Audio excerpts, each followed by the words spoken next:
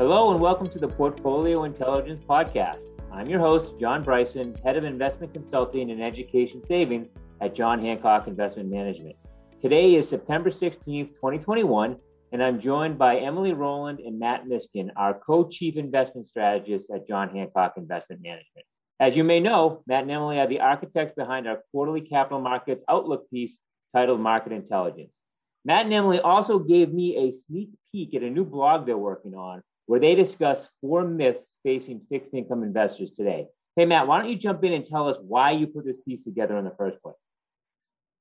Yeah, thanks for having us, John. We're really excited about this piece. And really, this is us going through some of the data and really fact-checking some of the prevailing, kind of assumptions in the fixed income market and making sure that these risks that we're hearing in the fixed income markets really show up in historical data. And market intelligence, as we all know, is kind of where we stress test things, where we're looking at the fixed income risks out there and thinking about positioning.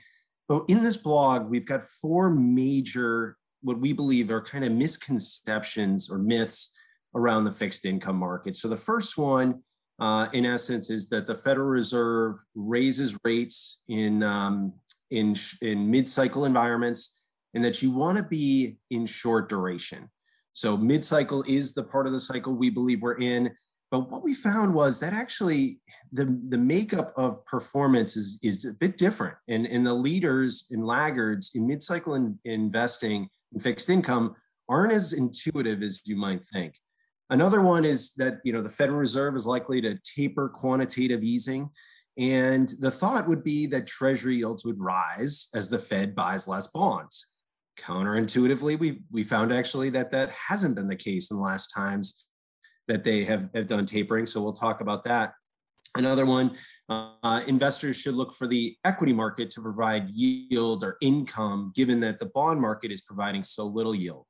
We have some kind of differentiated views on that and some thoughts, risks that should be considered for that kind of move. And then the final one is that greater supply results in higher Treasury yields. So we all know that the government is issuing more Treasury debt to fund the stimulus from the pandemic, but counterintuitively, not all the time. In fact, more often than not, yields don't rise on greater supply, and we could talk about some of those details. So a lot to cover, but we think that this is very helpful for setting the stage as a fixed income investor in what is becoming an increasingly challenging environment in terms of bond investing more broadly. Yeah, and it's certainly timely because these are all challenges we're hearing about in the marketplace, and I'm sure you are too. So, Emily, I want to pull you into the conversation. One of the myths that Matt had mentioned, let's start with this one. It's about shortening the duration. It's been a popular move on and off over the last few years, or if not longer. Why are you advising against it right now? Let's dig in a little bit deeper.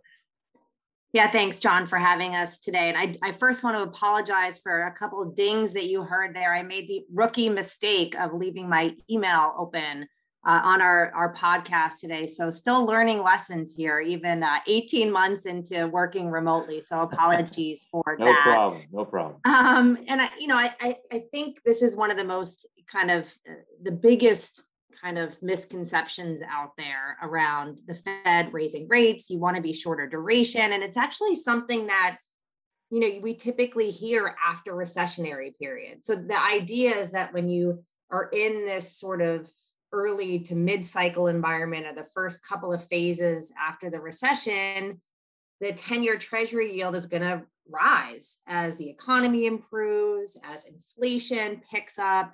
But when we look more closely at the data, yes, there is an initial backup in yields right after the recession, but it's actually pretty short-lived. And the peak in the 10-year Treasury actually occurs right after the recession. We looked at that over the last 40 years, 4 different economic cycles, and we found that the 10-year Treasury actually did find its highest level of the cycle within a year after the recession, and it peaks and then it fluctuates in a trading range, and then it ultimately finds a new lower low in the next recession. And this has had a huge impact on the relative performance that we've seen across different parts of the fixed income market. So one thing we do in this paper is look at, and previous work that we've done is look at Morningstar category returns over the last 2 cycles. And what we found is that short duration strategies, which frankly have attracted a ton of assets, have actually been the worst relative performers in mid-cycle periods. The best performers, meanwhile, have been corporate bonds, including high yield.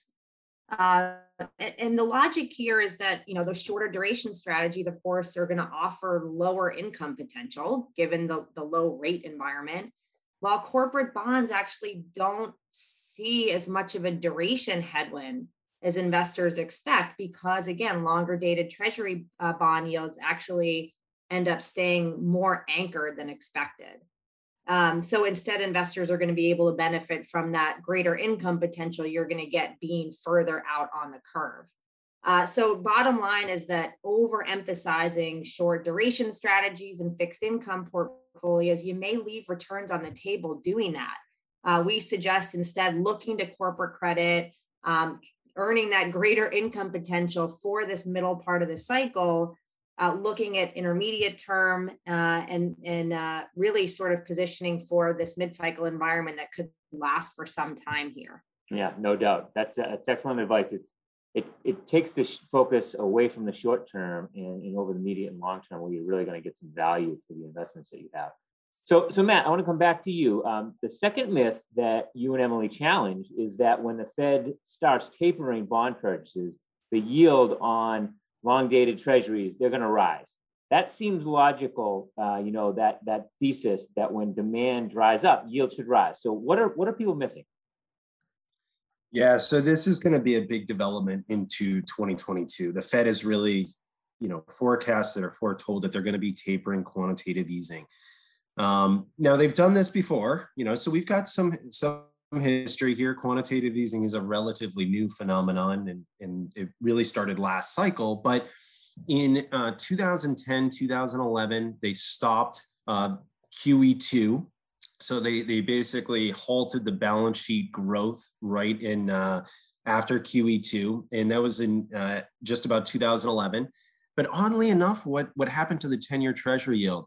It actually went from about 3%, and then it fell over the next several years and troughed around 1.5%.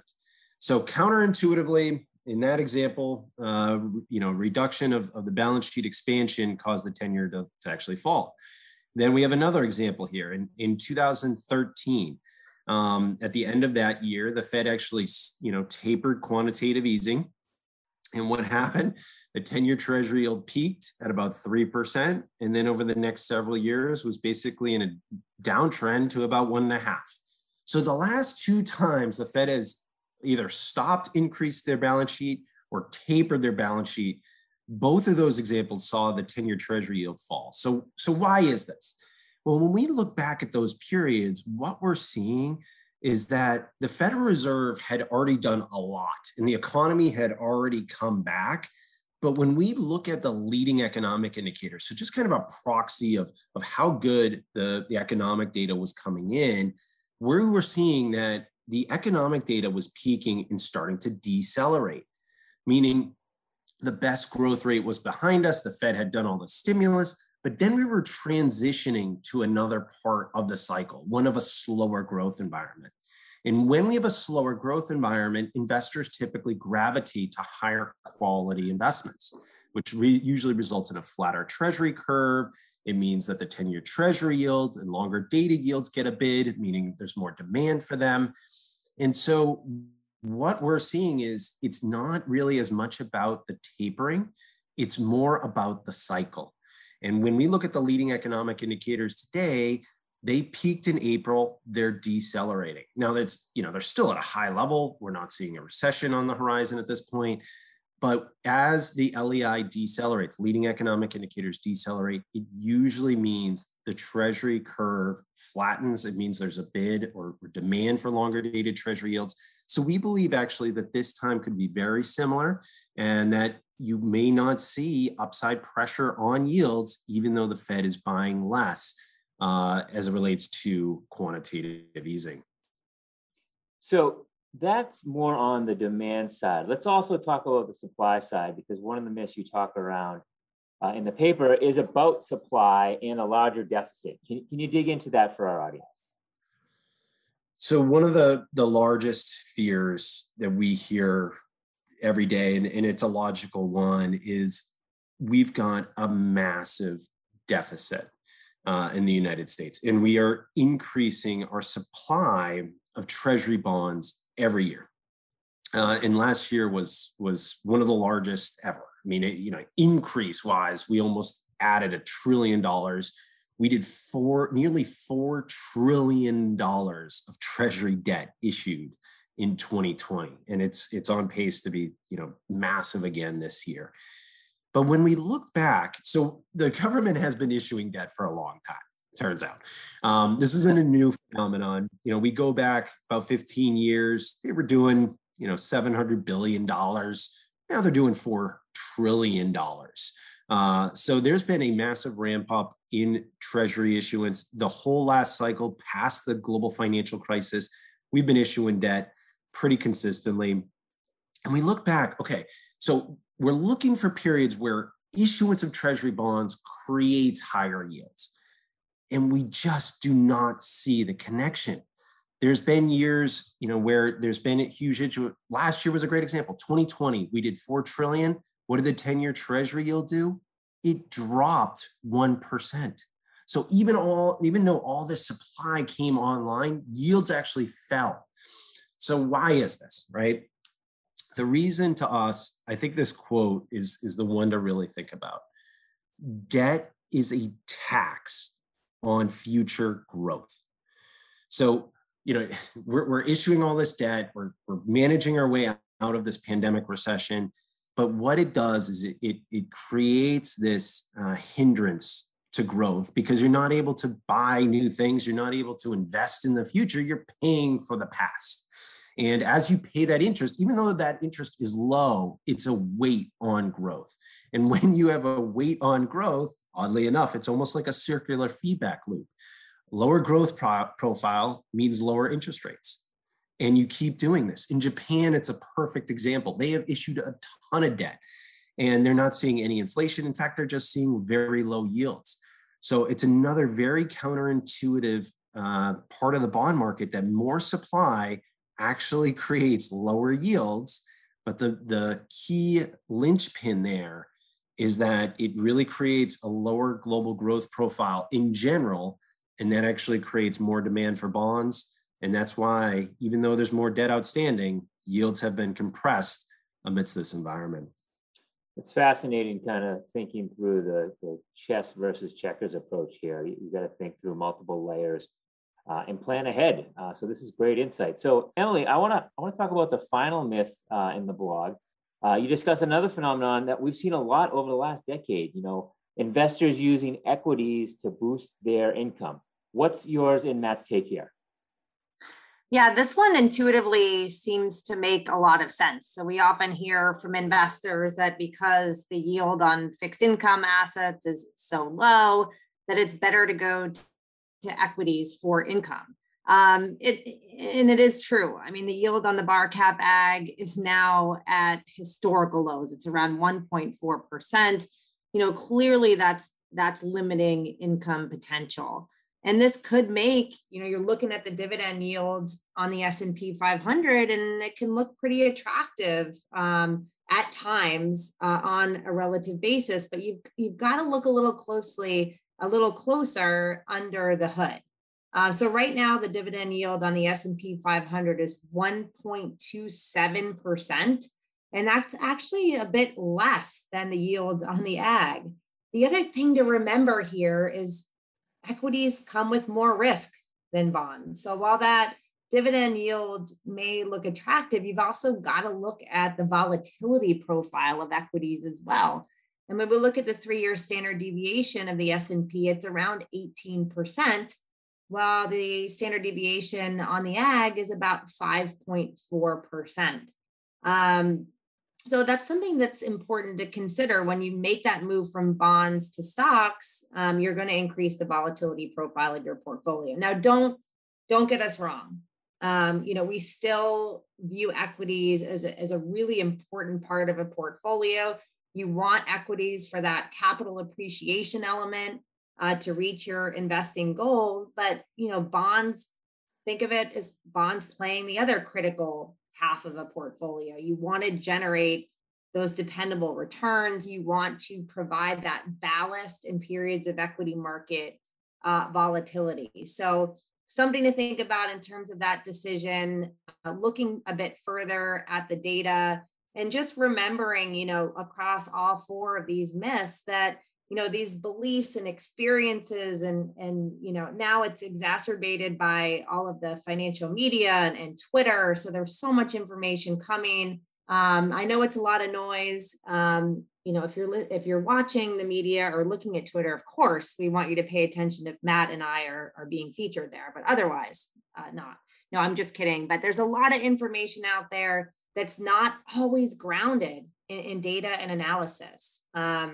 So, we think it's important to kind of rethink some of those narratives and make sure that we're actually doing the work to understand if they've been true over time. That's excellent. And Emily, you and Matt are two of the few that I do pay attention to on Twitter. So I encourage that. And your point, and I've heard you say this before, have your bonds act like bonds in a portfolio. That's critical. And I know that our investment consultant team has been out talking for a long time about have your equity act like equity and not have it be too sensitive to interest rate fluctuations, or at least understand those. And that kind of ties into your point here. So I think that's really timely and really great takeaways for this blog that you created, this white paper or viewpoint. So when is it coming out and how can people access it? And any of the other material, Emily, that I know you and Matt are pumping out, great material. Yeah, so John, you can access our blog on the website, jhinvestments.com, in the viewpoint section. It's pretty easy to find. A lot of these themes we also examine in Market Intelligence, which is our quarterly flagship outlook on the markets and economy, which you talked about at the beginning today. The new version of Market Intelligence will be out on or around October 7th. You can also find that on jhinvestments.com. On the top right, there is a opportunity to click on Market Intelligence. We also, John, have a weekly market recap that may be of interest where we explore these issues.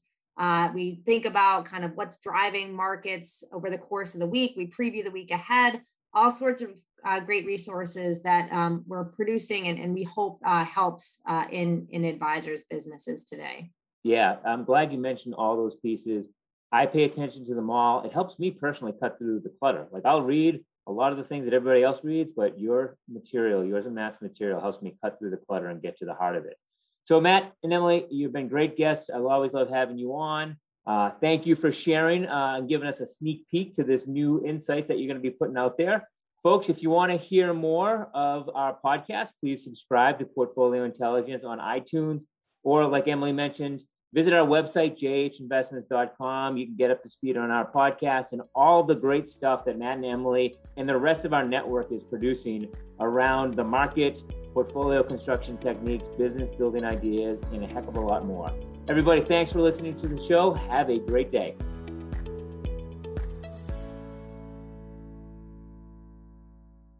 This podcast is being brought to you by John Hancock Investment Management Distributors, LLC, member FINRA, SIPC.